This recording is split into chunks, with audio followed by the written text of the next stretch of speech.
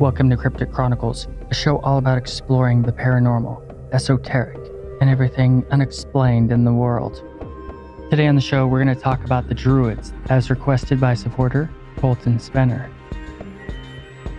Druids are shrouded in a myth, and little that's subjective is really truly known about them, even the modern revivalist Druids. But without a doubt, they are absolutely one of the most ineffable and intriguing mysteries from history. So let's hop into it, shall we?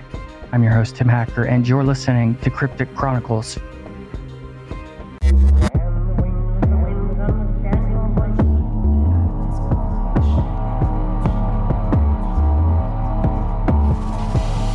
This is the way. This is the way.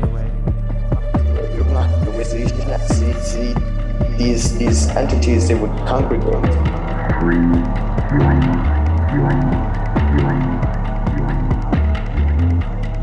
Now is the time to take risks.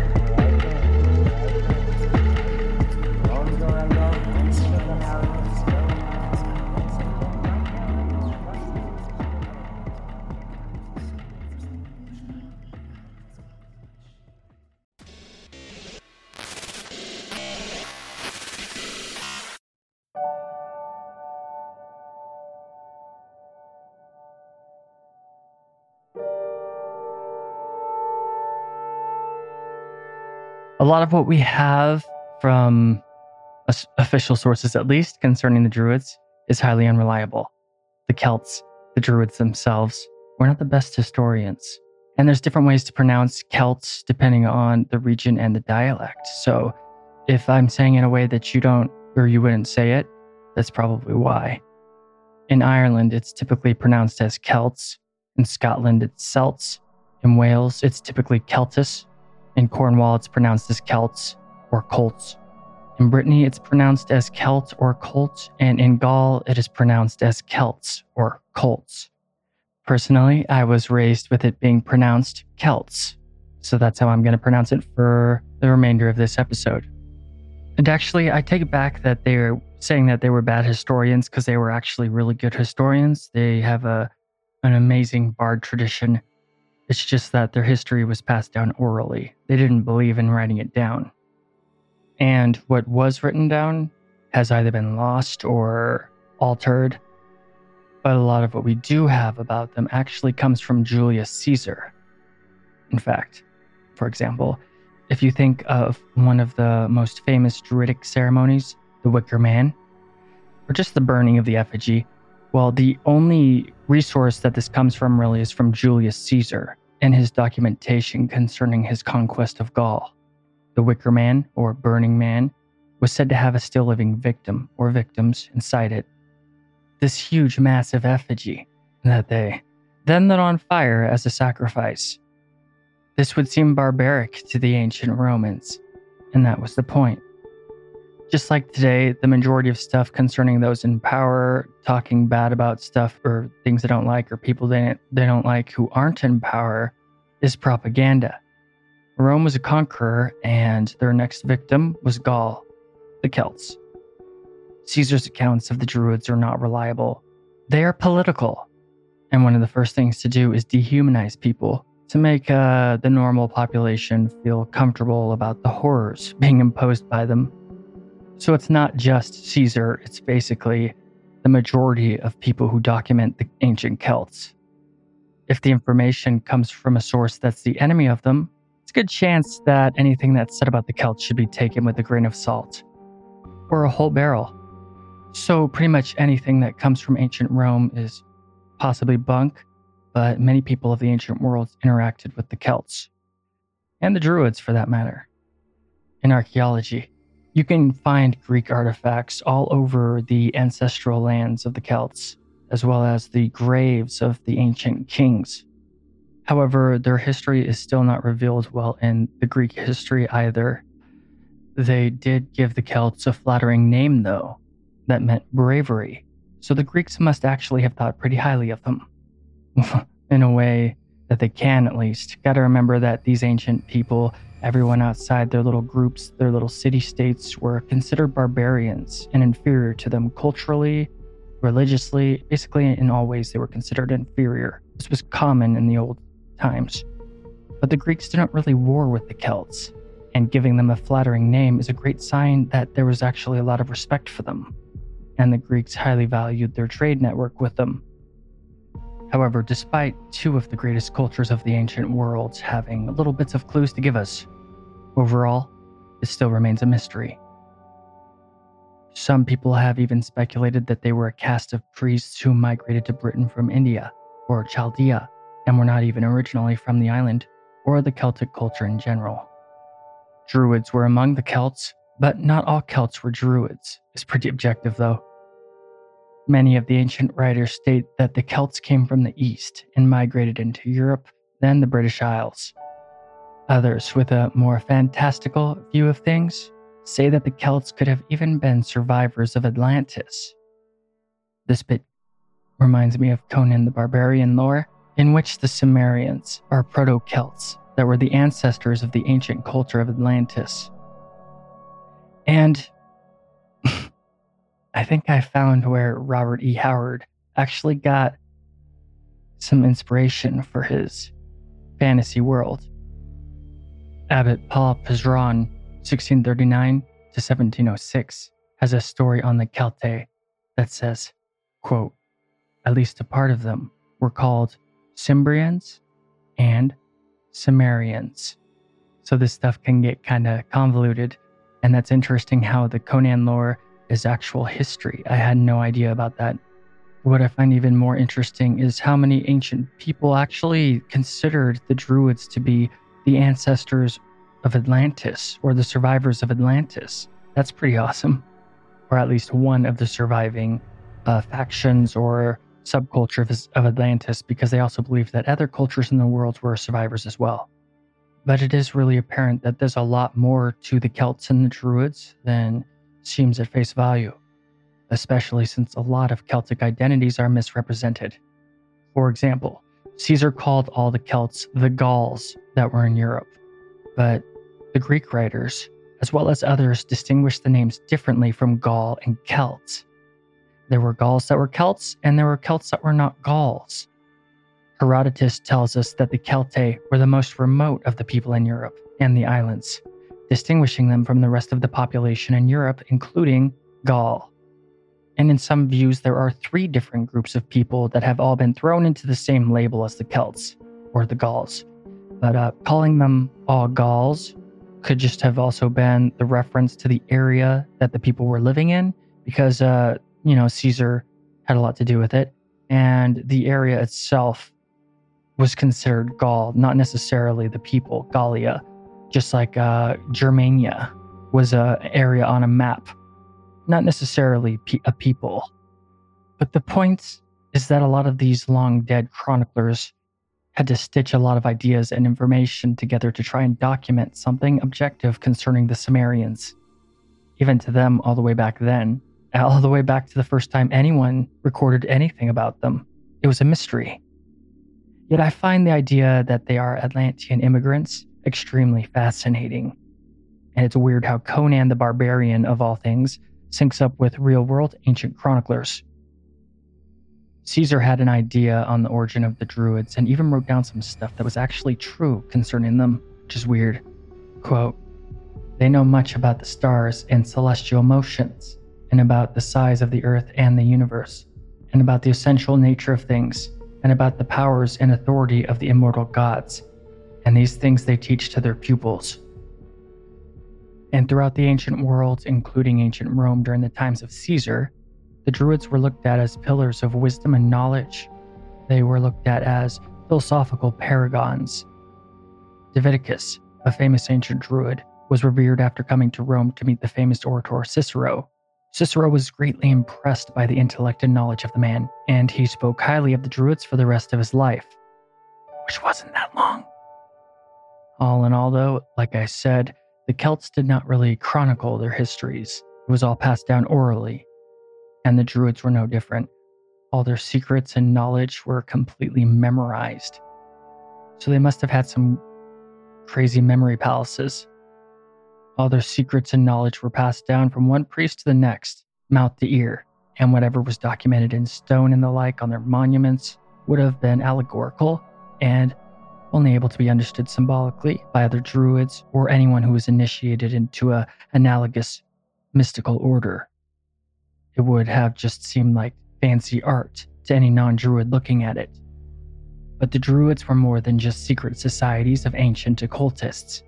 They were also keepers of morality and leaders to the Celts in law and spirituality equally, as much as being teachers. Even the kings took their lead from the druids.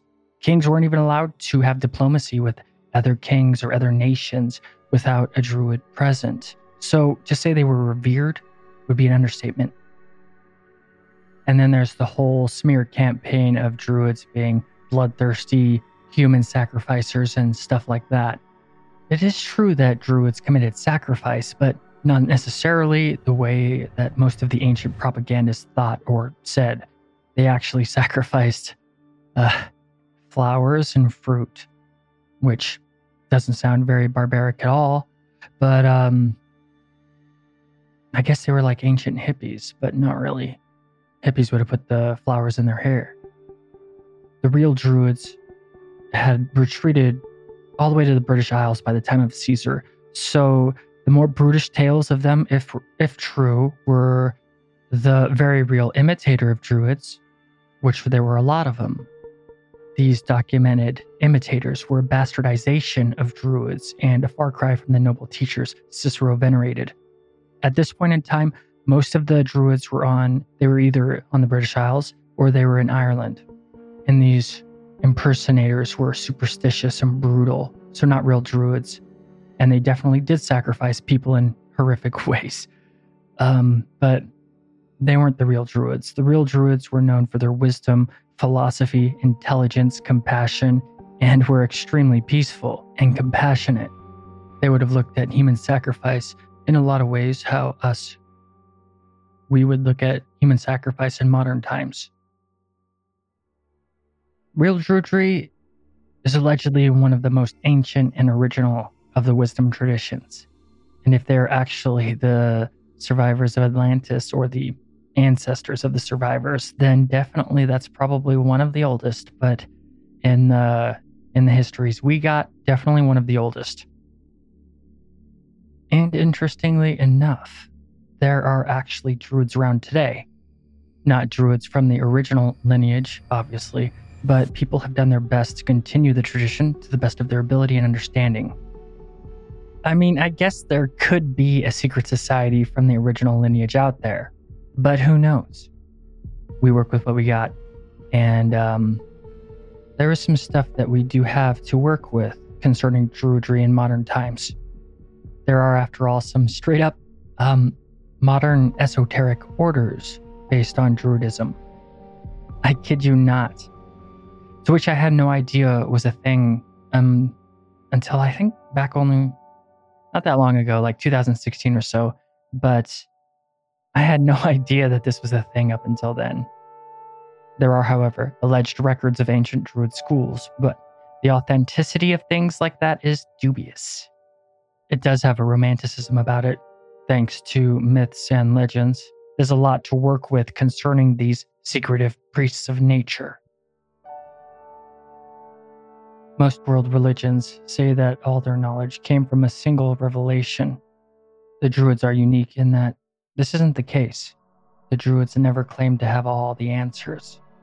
Whereas most big religions try to label everything and put it in a little box, the Druids' ideas and beliefs were much more fluid and adaptable, which meant a lot of dogma that normally forms from spiritual teachings was avoided. Druids were far more interested in asking questions than telling others how everything is and how they should be. With the resurrection of many long-forgotten spiritual traditions in the late 20th century and the 21st century, many have thrown modern Druidism and Wiccanism into the same box. Wiccanism, of course, being a modern pagan religion that allegedly has ties to the traditions of the pre-Christian peoples, but is throwing it in with Druidism really fair. It does seem like an unfair association, even though they do have some similarities. But in Wiccanism, the practitioners venerate the goddess and her divine consort, or the horned god, etc. There's many names for it. Druidism is more animistic. And if you don't know what animism is, I'm not talking about animals. Here's the definition. Animism is the belief that objects, places, and creatures all possess a distinct spiritual essence.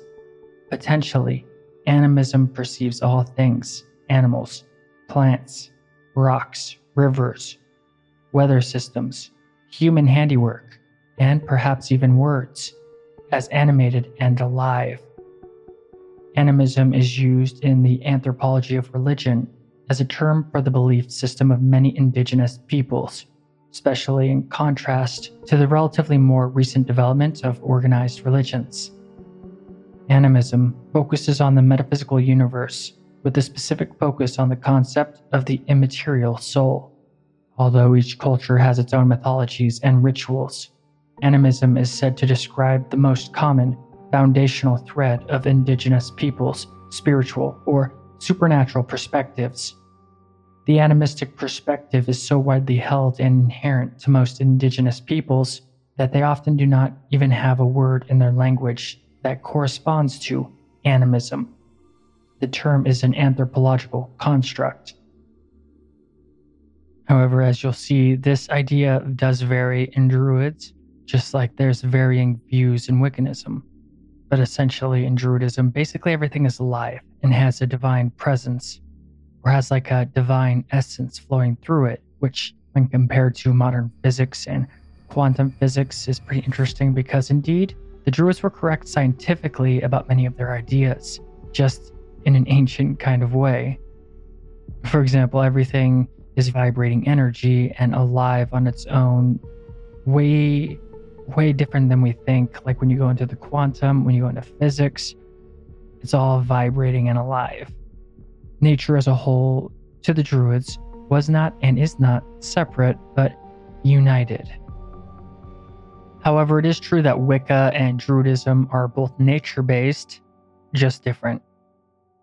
Wicca began with Margaret Murray and her books she wrote on medieval religions that somehow survived on the download during the Christian era. It's an amalgamation of old school folk magic and folk beliefs, kinda, but some people say that her evidence is dubious, but this gave rise to possible lost traditions in the 1920s when her work was first released. However, Gerald Gardner is considered the founder of modern Wicca back in the 60s, and I'm sure that any Wiccans who are listening to this were like, wait a second. But yes, the official founder of Wicca is Gerald Gardner. However, Margaret Murray and her influence cannot be denied either. But covens and this kind of stuff was going on before Gerald Gardner was ever initiated back in 1939 by a group of proto-Wiccans. Gardner was also heavily influenced by the notorious Aleister Crowley, whom he actually met and interacted with for a while in 1947, and used Crowley's rituals, dating back all the way to 1912, as the foundation and inspiration for his own rituals that would become a part of Wicca. The two men they got along for a while. They had similar ideas in a lot of ways, but in the end, Crowley kind of became uninterested in Gardner's ideas and Wicca and whatnot. Not hostile, just indifferent. When the two dug deeper, there were just irreconcilable differences in their esoteric ideologies. Something that Crowley would be more on the Druidry side of things over Wicca, but who knows what Crowley would do. And honestly, I'm no expert in Wicca whatsoever. I've read 2 books ever on Wicca, a long time ago, many years ago. So I only have like a surface knowledge of it. I'm no expert. But you can definitely see the influences of medieval alchemy in Wicca, which in turn has its origins in Greek philosophy. And though everyone is welcome to both traditions, it seems that statistically more females join Wicca, whereas more males join Druidry. And this is just kind of random from individual people's interests, FYI. There's no exclusivity in either belief systems. And then there are the arguments and differences in opinions, with some saying that in Wicca, all are one. And in Druidry, all the gods are individuals, or vice versa. In truth, there's many subsets of groups who have differing opinions on both sides. The core difference I can see, though, is that Wicca is a religion, but Druidism is a spiritual philosophy, with a focus on there being no dogma. You may wonder why I kind of went into Wicca for a second, and it's because a lot of people try to say that modern Druidry came from Wicca when that's really not the case. But at the same time, they do have similarities. In essence, there are 3 types of Druids that have branching ideologies, kind of like different ways of looking at things. And all 3 of these different branches get along, so it's not like they're different denominations. So these are the roughly 3 categories. Hard polytheists believe that there are multiple deities and each of them exist as distinct individuals. Soft polytheists believe that there are multiple deities serving as a face of a single divinity. And the third is pantheists, who believe that everything is an aspect of the divine and nothing exists outside of it. But despite the popularity of Wicca in modern times, Druidism is actually the highest growing form of alternative spirituality in Britain. In any case, modern Druids and Wiccans most likely get along just fine. But Wicca would definitely be more recognizable as a cult with all their focus on magic and ritual traditions that, they got their similarities with Western occultism. That doesn't mean that Druids don't do magic stuff. It's just different. I'm sure you get what I mean. A lot of elemental magic stuff found in Western occultism is right there in Wicca, complete with the pentagram and circles and everything. Druidry is much less wands and candles and incense and pentagrams and stuff like that. I don't want to say shamanic, but yeah, we'll get there. You'll get what I mean.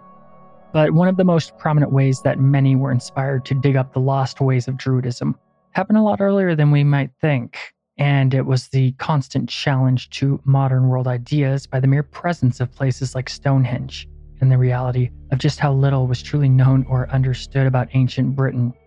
I mean, this is what inspired Tolkien to write The Lord of the Rings, because he too was disappointed in Britain's lack of authentic mythology. It was pretty much swept away over the millennia by myriad wars and conquests, and with the conquests of Christianity being the last nail in the coffin. However, Christianity had a practice of absorption and alterations, so even in the medieval Christian era, a shadow of the old ways remained, just hidden. So the Reconstructionists may have very little to work with, but there are hints and ways to put together the puzzle. Now, as I've already stated, the Druids and Celts were pretty much universally preserved orally, their history and all that stuff, their myths, legends. It was all preserved orally through bardic traditions. But that doesn't mean that other cultures didn't make tons of legends about them, and that doesn't mean that these bards lost all the myths either. One of the main sources of inspiration to modern Druids is the Welsh book called the Mabinogion, which is a compilation of pre-Christian Celtic myths passed down through their bard tradition. But at the same time, since it was compiled in the medieval times, 12th century, it has been altered by culture and time. However, it is still one of the best sources of Celtic mythology, despite how altered it became over the Christian era. And we'll look into the Mabinogion as well as other Druidic myths when we come back. You are listening to Cryptic Chronicles.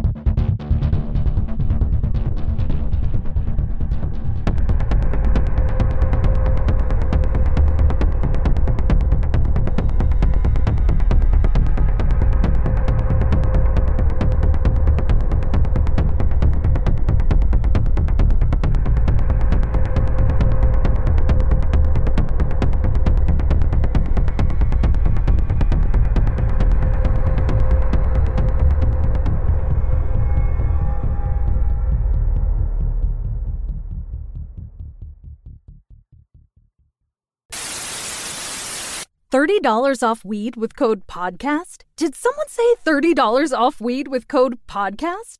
Amuse delivers over 500 high-quality cannabis products from the Bay Area brands you love at everyday low prices. You can also rest assured that everything will be up to your high standards. So what are you waiting for? Start shopping now at Amuse.com. Use promo code PODCAST to save $30 off your next order. That's AMUSE.com.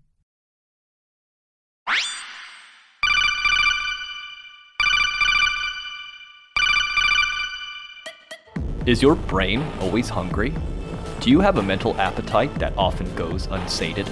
You may be suffering from hungry brain syndrome, a debilitating and sometimes life-threatening condition experienced by humans who require double, sometimes even quadruple, the amount of mental nutrition needed to sustain the general population. But now there's help. For years, our dedicated team of world-class researchers have been developing a thicker, more nutrient-dense podcast specifically for sufferers of hungry brain syndrome, and now we want to share it with you. All you have to do is search for our podcast, The Whole Rabbit, in your podcast player of choice, and select from one of our delicious flavors, like Slovenian succubi, Gnosticism, or Ancient Egypt. It's no wonder The Whole Rabbit is the most recommended treatment for hungry brain syndrome on the market. So what are you waiting for? Try The Whole Rabbit today. Do not listen while deep sea diving. Side effects may include eating carrots and shooting lasers.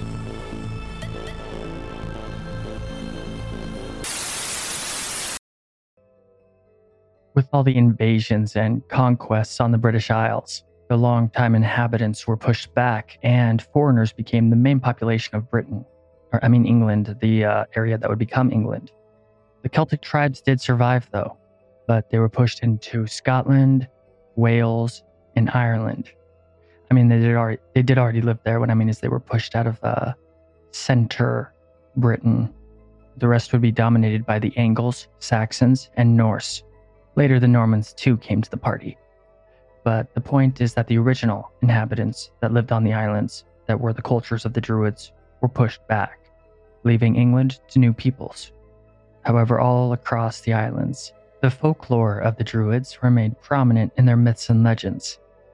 And it is actually from Celtic Wales that we get the Mabinogion. In the Mabinogion, we have Druidic and Celtic myths, and there are other remnants too, because it is quite clear that the Arthurian legends, famous, comes from many cultures and influences, which also points towards the same source of the Grail myth. The Arthurian legends absolutely originate from Celtic mythology, and the Grail myth does not originate from Christian stories. The Chapel Perilous also comes to mind as something too esoteric to be of mainstream Christian origin.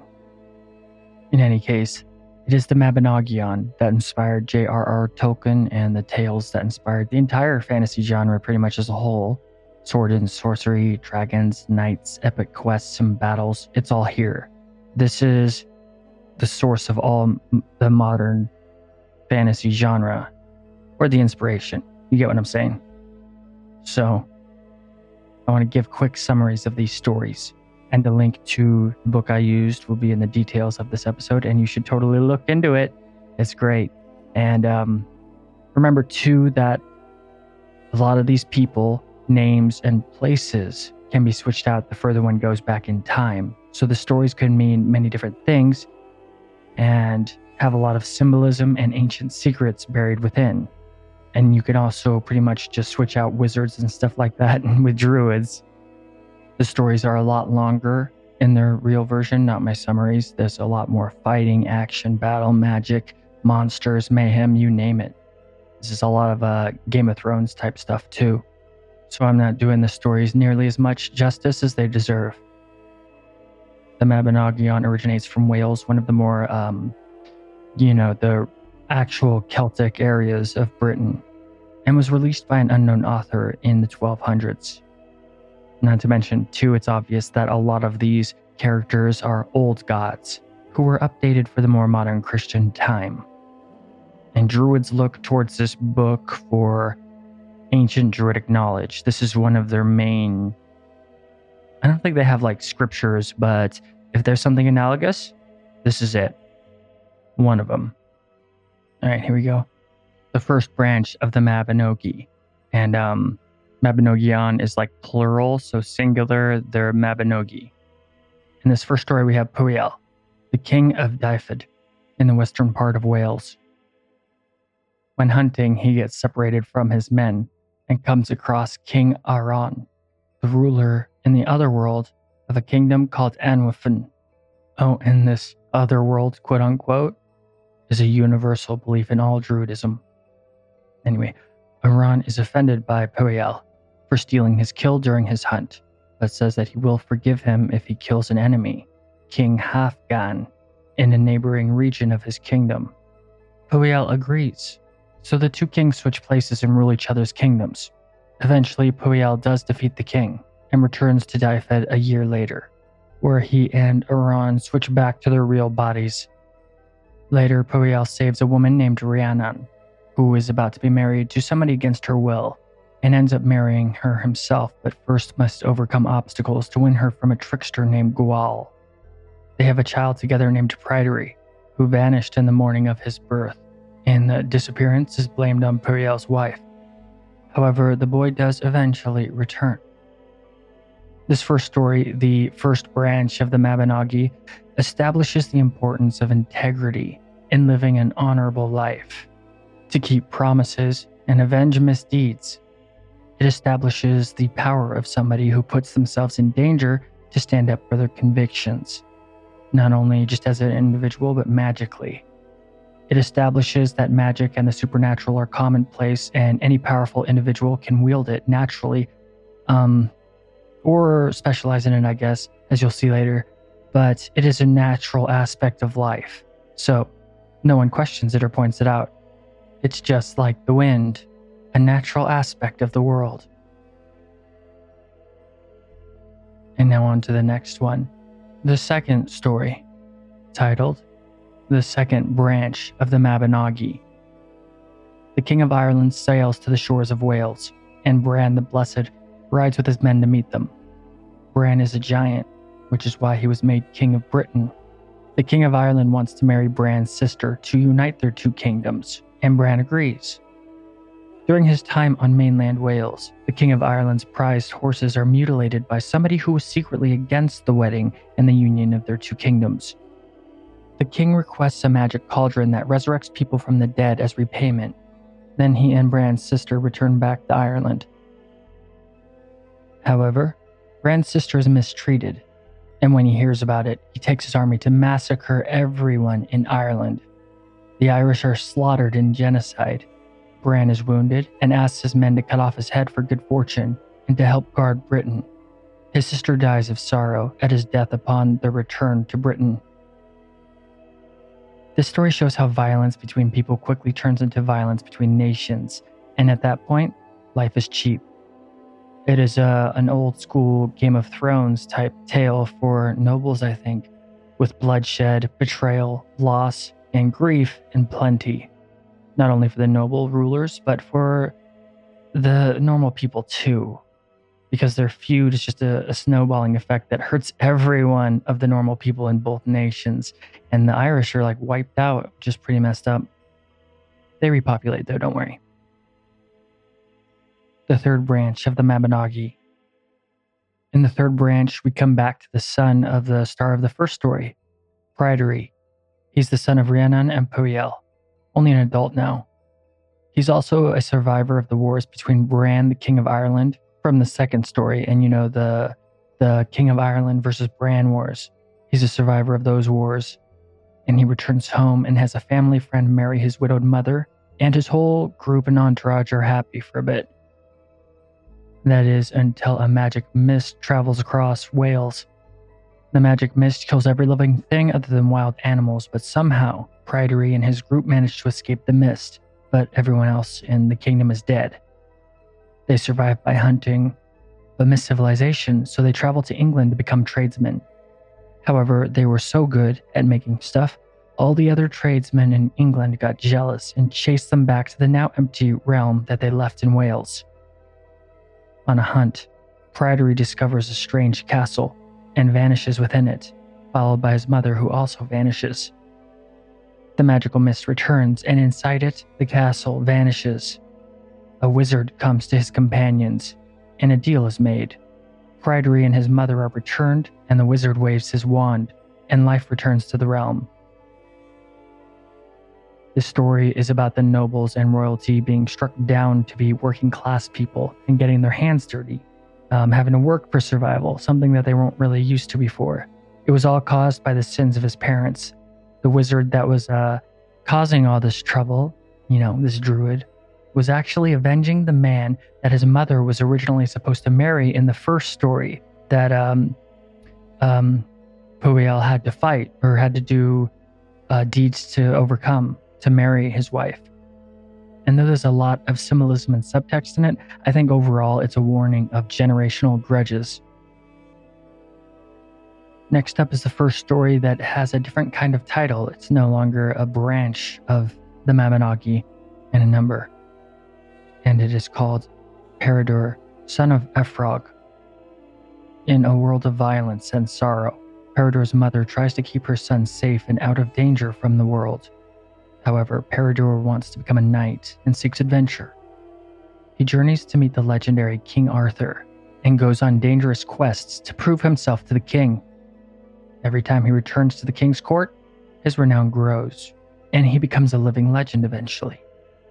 He defeats a monster serpent and rules in Constantinople for 14 years before leaving and seeking out King Arthur for more adventures. This story is important because it is the first time King Arthur is actually introduced, and it introduces him to the world of the Mabinogion. Also, in the story, Peredur gains a magic stone that generates infinite money, to which he gives to his friend without hesitation, showing he values deeds and people more than material wealth. And it is his nature of determination and honor and lack of greed that endears him to the great King Arthur. Next is the dream of the Emperor Maxen. This story begins with the Roman emperor dreaming of a mysterious woman. Emperor Maxen commits himself and all his resources to find this woman of his literal dreams. His quest leads him to Britain, where he finally meets the dream woman and marries her and conquers Britain. But all is not well back in Rome because rebellion is growing. He returns with British warriors and quells the uprising. This tale explores the idea that the dreamland and the real world are not entirely separate, and that the characters in the Mabinogion consider the dreamland a second life, and not something that should just be dismissed and forgotten, like we do in modern times. It is also the only story starting outside of Britain, and shows that Rome is nothing compared to the Isles magically. Where Rome is brick and marble, Wales, and the islands in general, are magical places, almost separate from the rest of the world. It's like leaving our world and going straight into Middle-earth. The story blurs the lines of reality. Next is Lud and Lefli. Lud becomes king of Britain, and his wiser brother becomes king of France. A miasma of pestilence descends upon the Isles, spreading plague and disease all over Britain. King Lud journeys to his brother in France, who is known to be much wiser than him, and his brother gives him the knowledge he needs to end the plague. This tale is all about looking into yourself and understanding that you have limitations. It's all about looking in other people for qualities that you lack to solve problems, and also having the humility to ask, and to accept one cannot do everything on their own, no matter who they are, even kings. It is a story about not giving in to arrogance and letting it make you blind to the detriment of others, such as if Lud never went to his brother, his people would have suffered way more from the plagues.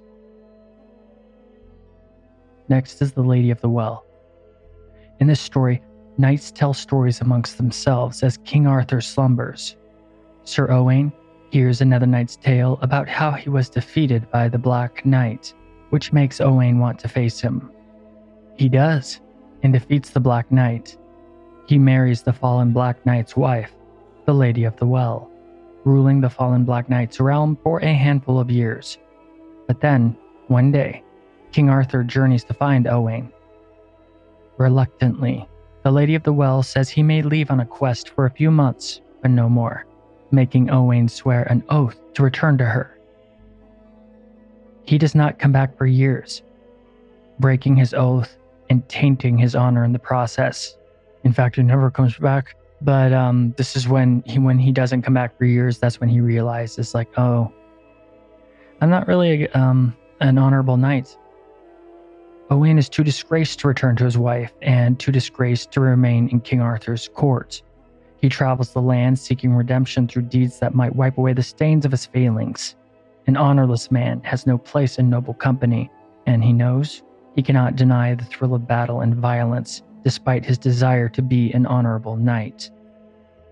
I think the message is, no matter who Owain faces in battle, the real enemy, and only enemy, is himself. The next story is Geraint, son of Erbin. The wife of King Arthur, Guinevere, is dishonored by the Knight of the Sparrowhawk. Sir Geraint, a young knight of the court, seeks justice for the insult and pursues the transgressor. Geraint eventually finds out the name of the knight. The two face off in a tournament, and Geraint defeats Edern, then demands he return to the king's court to apologize to Guinevere. Geraint then meets a woman named Nid, and they get married, and everyone at the court loves her. One day, Geraint misunderstands Enid and thinks that she cheated on him. He forces her to go on a dangerous quest with him, but in the end, they figure things out and all is well once again, and they succeed in their quest. Enid never cheated on him. It was all a misunderstanding, and he overreacted. Enid's courage and strength during all the ordeals of the quest make Geraint look foolish, and just everything just makes him look kind of bad overall. And yeah, he seems kind of like a dummy compared to his wife Enid, but luckily she was a badass, if not more badass than him, and everything turns out okay. No matter what danger they face, she's perfectly fine and handles it. This story shows the massive difference in wealth between the nobles in the world, because in his journeys, Geraint comes across much poorer nobility than he's used to.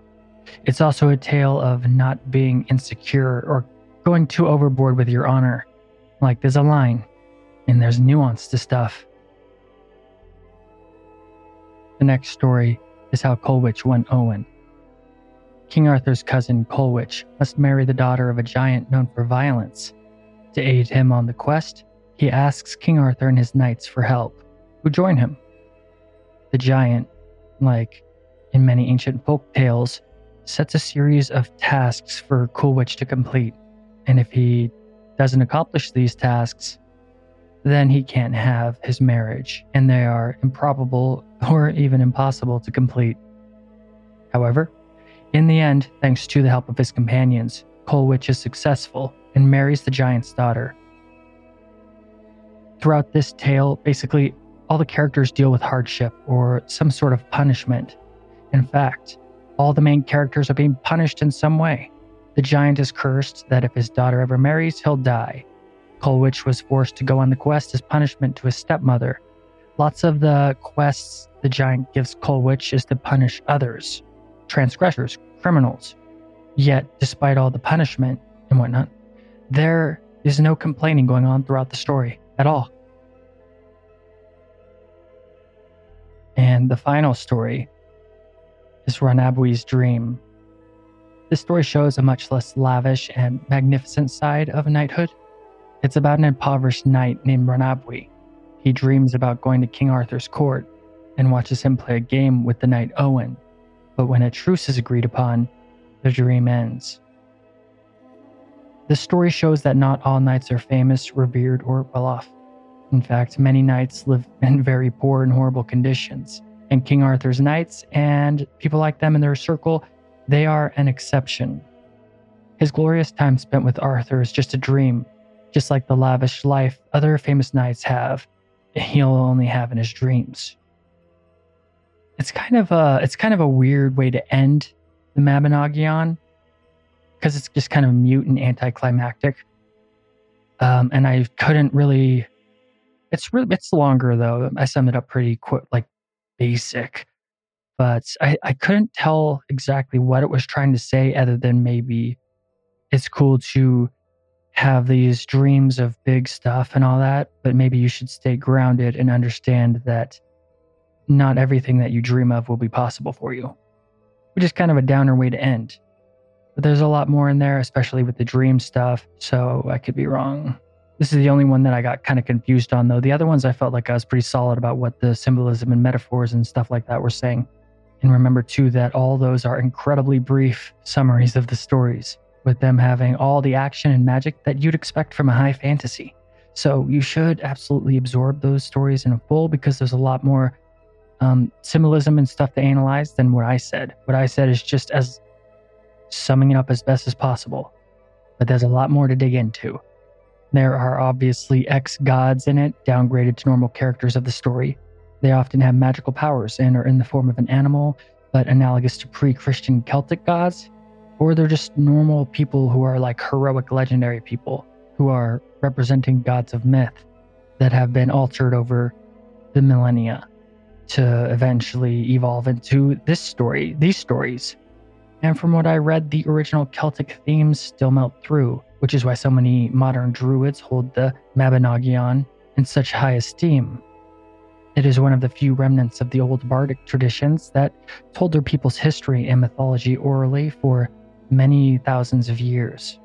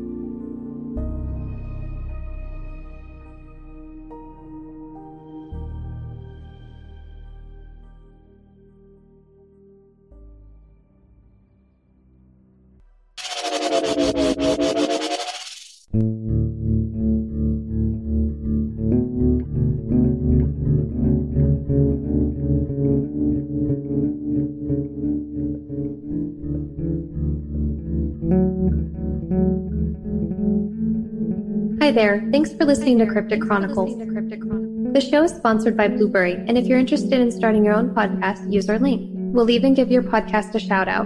Go to crypticchroniclespodcast.com and click on the Blueberry link on the homepage. By doing so, you'll be helping the show. Blueberry is optimized for iTunes as well as all podcast hubs.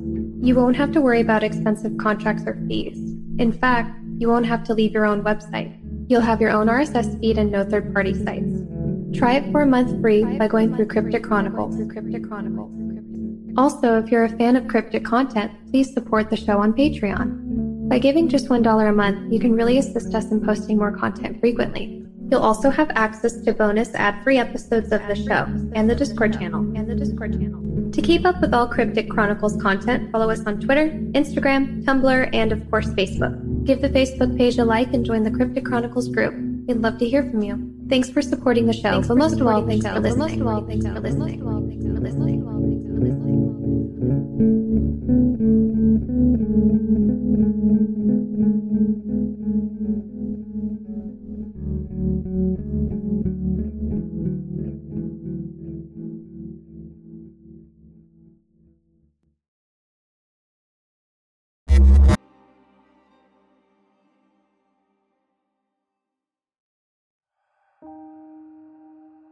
So just what do Druids believe in?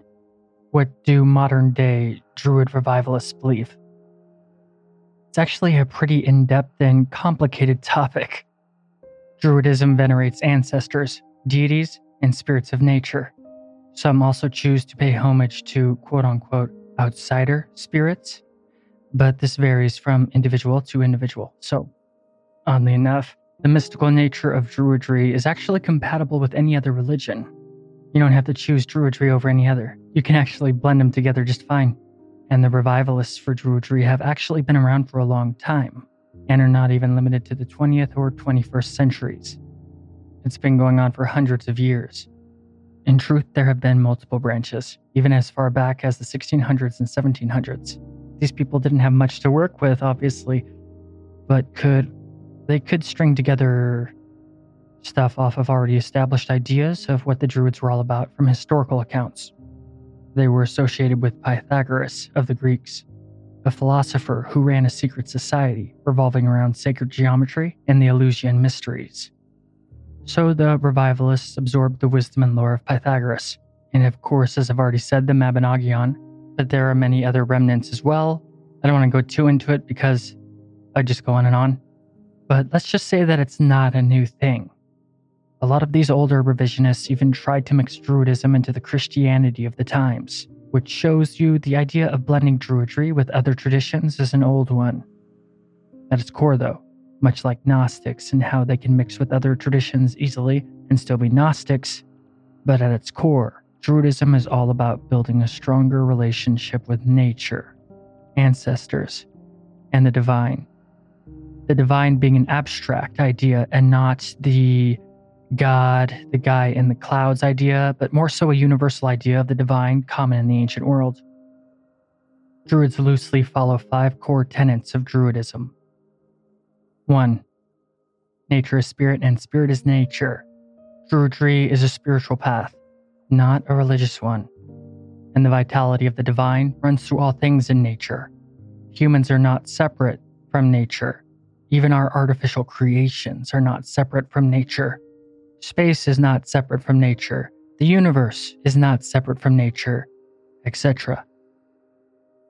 2. The quote-unquote other world. The other world is one of the inspirations for the unseen realm in the Lord of the Rings universe, as well as many others. Ideas similar to the other world are pretty much found in, I guess, like all folklores actually. 3. Death and rebirth. Though greatly varying in ideas, a type of reincarnation process is highly thought of as one of the core Druid beliefs, but could take a variety of different forms and not even necessarily get reincarnated back to our world. Reincarnation is a convoluted subject in Druidry, but essentially energy is always recycled and reshaped. In some views, you have to die in the other world in order to be born into this one. 4. The 3 goals, which are wisdom, creativity, and love. These 3 things should be cultivated, sought out, and shared in all ways as a lifelong mission for any Druid. Following these 3 goals will always lead to a fulfilled and enjoyable life. 5. The web of life. All things are connected. This is the animism part and oddly coincides with the ideas in quantum physics. It also shares the ideas with Taoism, Hinduism, people of the steppes and plains like the Mongols, Hermeticism, and Native American beliefs. Basically, I guess it could be like ancient string theory in a way, but with the web of life comes the connection to your ancestors as well as your descendants, and just basically all that New Age kind of all stuff is connected kind of thing, all is one. And out of those 5 core tenets of Druidism, I want to go a little bit more into the otherworld lore. The otherworld is where outsider spirits roam, and sometimes, but not always, even the spirits of deceased humans, and has a lot in common with the astral plane from occult lore, or, it's found in a lot of traditions. It's called by many names, but these many names could just be different realms within the otherworld itself. Laws of our reality don't exist there, or are inconsistent. Like, for example, time can flow differently or not even be linear. Furthermore, physical ailments are non-existent there, so nobody ever gets sick. And there are many ways to enter this other world, even if you are a living human in our reality. In fact, many heroes of myth travel to and from the other world. The doors are usually mist, bodies of water, or something like that. Wet weather. In some views, the Dreamlands are also a lair of the Otherworld, which is why the characters in the Mabinogion took dreams so seriously. The Otherworld is also the realm of the Sidhe, who are the Celtic gods of old that still, till this day, perform banquets for heroes, and eventually became part of fairy folklore. It is also where the Horned Man resides, which is basically kind of, well, no, it's not basically, but it's like similar to the horned god from Wiccanism, Pan, Hermes, the Green Man called Cernunnos by many tribes in ancient Gaul. The Horned Man is also associated with Samhain, as well as nature. In any case, the old gods did not go anywhere and still dwell in the Otherworld. And that doesn't mean that they don't come over to our world either, especially at sacred times like the solstices or Samhain, when the barrier between worlds becomes thin. But all solstices and equinoxes are times that the old gods may become more active in our world, as well as outsider spirits, or spirits of the dead. I know you probably know this, but just in case somebody's listening who doesn't, Samhain is Halloween. A lot of people mispronounce it Samhain because in English that's how it sounds phonetically, but it's not pronounced that way. So you've probably heard it before, but it's Samhain, and it's Halloween basically. Well, one of the traditions where Halloween came from, because there's actually many. John Michael Greer talks about wisdom of the stone circle and the three triads of Druid philosophy in his work, The Druidry Handbook, which outlines a mythology for modern Druidism with roots to the original current. The first triad. The first triad of Druidic teachings focuses on 3 images, each of which is in and of itself a triad. The 3 rays of light, the 3 circles of manifestation, and the 3 elements of Druid philosophy. And he begins with a myth. Einigan, the giant, was the first being in existence who witnessed 3 rays of light coming from the heavens. Those 3 rays were also a word of 3 syllables, the true name of the god Keli, the hidden spirit of life that creates all things. In the words was all the knowledge that ever was, is, and will be. Einigan carved the words onto wooden staves he made. When other beings came into existence and saw the staves with the strange words carved on them, they didn't look at all the knowledge within the words, or try to see the mystery. They began to worship the staves themselves as if they were gods. When Einigan witnessed what the beings were doing and what they had imposed on the staves, upon which was carved the mystery, he became furious. Not only furious, but just overall upset. Sorrow on top of anger, and pretty much add in all the darker emotions for the most part. But these emotions consumed him so much that the giant burst into flames. A year and a day after Einigan's death, Manu, son of Tirwive, discovered the giant's skull. The 3 staves he had carved had taken root and were growing inside the skull, growing out of its mouth. Manu took the staves from the skull and taught himself to read the words the giant had carved on them. Manu created the lore of the Rowan staves and became a legendary wise master of the ages. The wisdom was passed on to the Druids, the ancient lore masters of the Celts. So the knowledge from the 3 rays of light passed through many minds. And this origin myth of the Druid revival, the symbolism of the 3 rays is common anywhere Neo-Druidism can be found. The revival people, remember not all modern Druids think the same way. There is no one way. But this particular group, you can see this symbolism of the 3 rays and basically anywhere they go, all over wherever they meet, it's their main symbolism. The rays represent Awen, the heart of the Druid path. Awen means spirit, inspiration, and illumination. Awen is the inner light that gives the mind the ability to reach beyond itself. Awen creates writers and poets and shows glimpses of the future to prophets and diviners. Awen also seems similar in description to experiences of gnosis. Some experience this outside themselves, outward as well. Turning towards nature, or the spiritual embodiment of things in nature, some call gods. the inward Awen and the outward Aen, are represented by different ways to draw the three rays of light in a symbolic manner. Next is the three circles of manifestation. The three circles map out the origin and destiny of the human soul. Abred, the lowest circle, marks the start of the soul's journey, other than the primordial Anun realm, that is. But Abred is the realm of plant and animal life and nature, as well as smaller life, all the way down to microscopic life. Each soul comes from the cauldron of Anun, the mineral realm, a reservoir of unformed soul energy. Newly formed souls are birthed in the most basic, single-celled forms of life.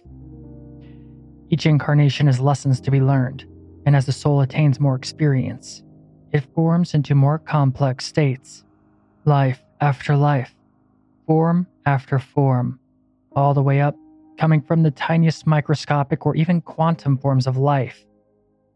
It may seem like an endless cycle of reincarnation, but outside of space-time, it's obvious that it's going somewhere, and the Druids have no romanticization about Abred.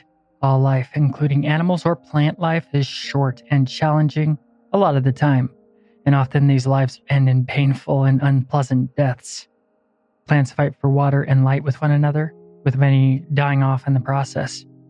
Animals only live by taking life exterior to them for energy, be it carnivore or omnivore. The Druids say this darkness is not accidental, and it is absolutely not unnecessary.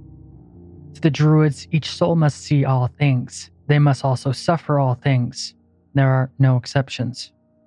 The good stuff must be learned and experienced too, but all must be experienced before moving beyond the circle of Abred. And human life is at the upper level of Abred, and also going into the next level, Gwyndath. Enlightened souls pass beyond Abred and can remain human going into Gwyndath, but there is always the risk of falling back down to Abred if lessons are forgotten. It is possible for souls to fall all the way back to Anun, so there's no guarantee of only progress. And this is most likely where you are now in this Druid lore, listener. You are in Gwyndath. Cudville. All humans' personal failings mirror what's found in the animal world, and if a human does not learn from their analogies, then upon death, they may fall back into one of those animal forms that embody their failings, to fully learn the lessons that escape them. One particular animal characteristic is usually one of the main ones overarching that a human is challenged with. They have all kinds, but there is usually one main big one. This is their Cudville. Seers and spiritually powerful people can even see this animal when looking at someone. However, despite all the pitfalls, all souls eventually do find themselves at the second level of Gwyndath, no matter how many times they are forced to go backward and forward and over. At this level, the soul can draw upon all it has learned consciously and can meditate on all the experience and knowledge it gained. Each soul learns to express its Awen, its unique experience of the universe. And then the soul can finally depart the circle of Gwyndath and beyond, because Gwyndath is not a resting place or like a paradise afterlife or anything like that, but it's actually just the beginning of a new journey for the soul. There is no afterlife because there is no after, quote unquote. Kaijent is the circle beyond. The souls beyond Gwyndath are as different as microscopic one-celled organisms of the first circle are to humans experienced enough to leave Gwyndath. So, it is like transcendence to a higher being, a higher state of existence once the learning process is complete. Who knows? There are those who say this is the birth of gods. Kaijent is the circle beyond, and it is actually unknowable and incomprehensible to us in our current form. And the final ray is the elements of nature. To Druidism, the elements are not just things of nature, but also aspects of human nature, such as fire being anger and the like. The elements are also emotions, and the elements are not exclusive, but can be shaped as needed and overlap with one another. Because it's weird that they have 3, whereas traditional esotericism has 5. earth, water, air, fire, ether. It's there, but it's just viewed differently, and they blend together into many different subcategories. Still, the broader tradition remains, I guess. And that's basically the 3 rays of the Druid revival. I could go on to cover more of the practices and beliefs of the Druid revival, the Druidic traditions, as well as legends and other examples of mysteries around the Druids, but I kind of ran out of time. Let me know if you'd like me to do another episode on Druidic traditions and practices specifically. I had to pick and choose to summarize the info enough to squeeze into a single episode, but when I was doing the research, I didn't realize there was enough to work off to actually make more episodes on the topic. But in any case, I hope you enjoyed the mysteries of the Druids.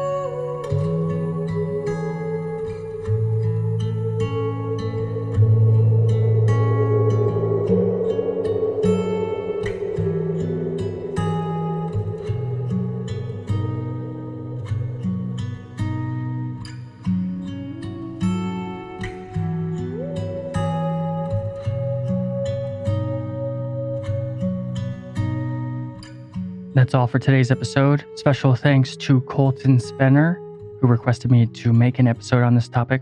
As a supporter, you too can help guide what content I'll cover in the direction of the show. You can support through PayPal, Patreon, or Subscribestar. Just go to crypticchronicles.com and go to the Chronicler's Vault at the top of the homepage, and there should be links to everything there. And as always, I'd like to thank my current patrons, MJ Calvo, Adrian, John, Celestial Weavers, Alien X, Lorna Grubb, Linda Gonzalez, Angela Delaire, Ashley, Brad Herbert, Lawrence Lee, Patricia Coles, Kayla, Max, Michael Worrell, Jimmy Woods, Rodius, Sophia Owens, Scott Wellman, Beware the Q, Ashley Thompson, Matt Poland, Johnny Wick, DeYale Adams, Danny Van Heck, Carnage, Jesse Leach, Austin Monday, Michael Graham, Ed Hawks, Trusty Old Senpai, Lex Lazarus, Brian Nolan, Jared, Matthew Lawson, Jismic, Space Coin, Gary Hetzel, Tom McClerney, Colton Spenner, Justin, Miyamoto Musashi, Jeremy Gross, and Psychic Terror. Make sure to follow Cryptic Chronicles on social media, Facebook, Twitter, Reddit, etc., Instagram, and yeah. Thanks for supporting Cryptic Chronicles, and most of all, thanks for listening. And as one of the greatest Roman emperors who ever lived once said, "It never ceases to amaze me. We all love ourselves more than other people, but care more about their opinion than ours."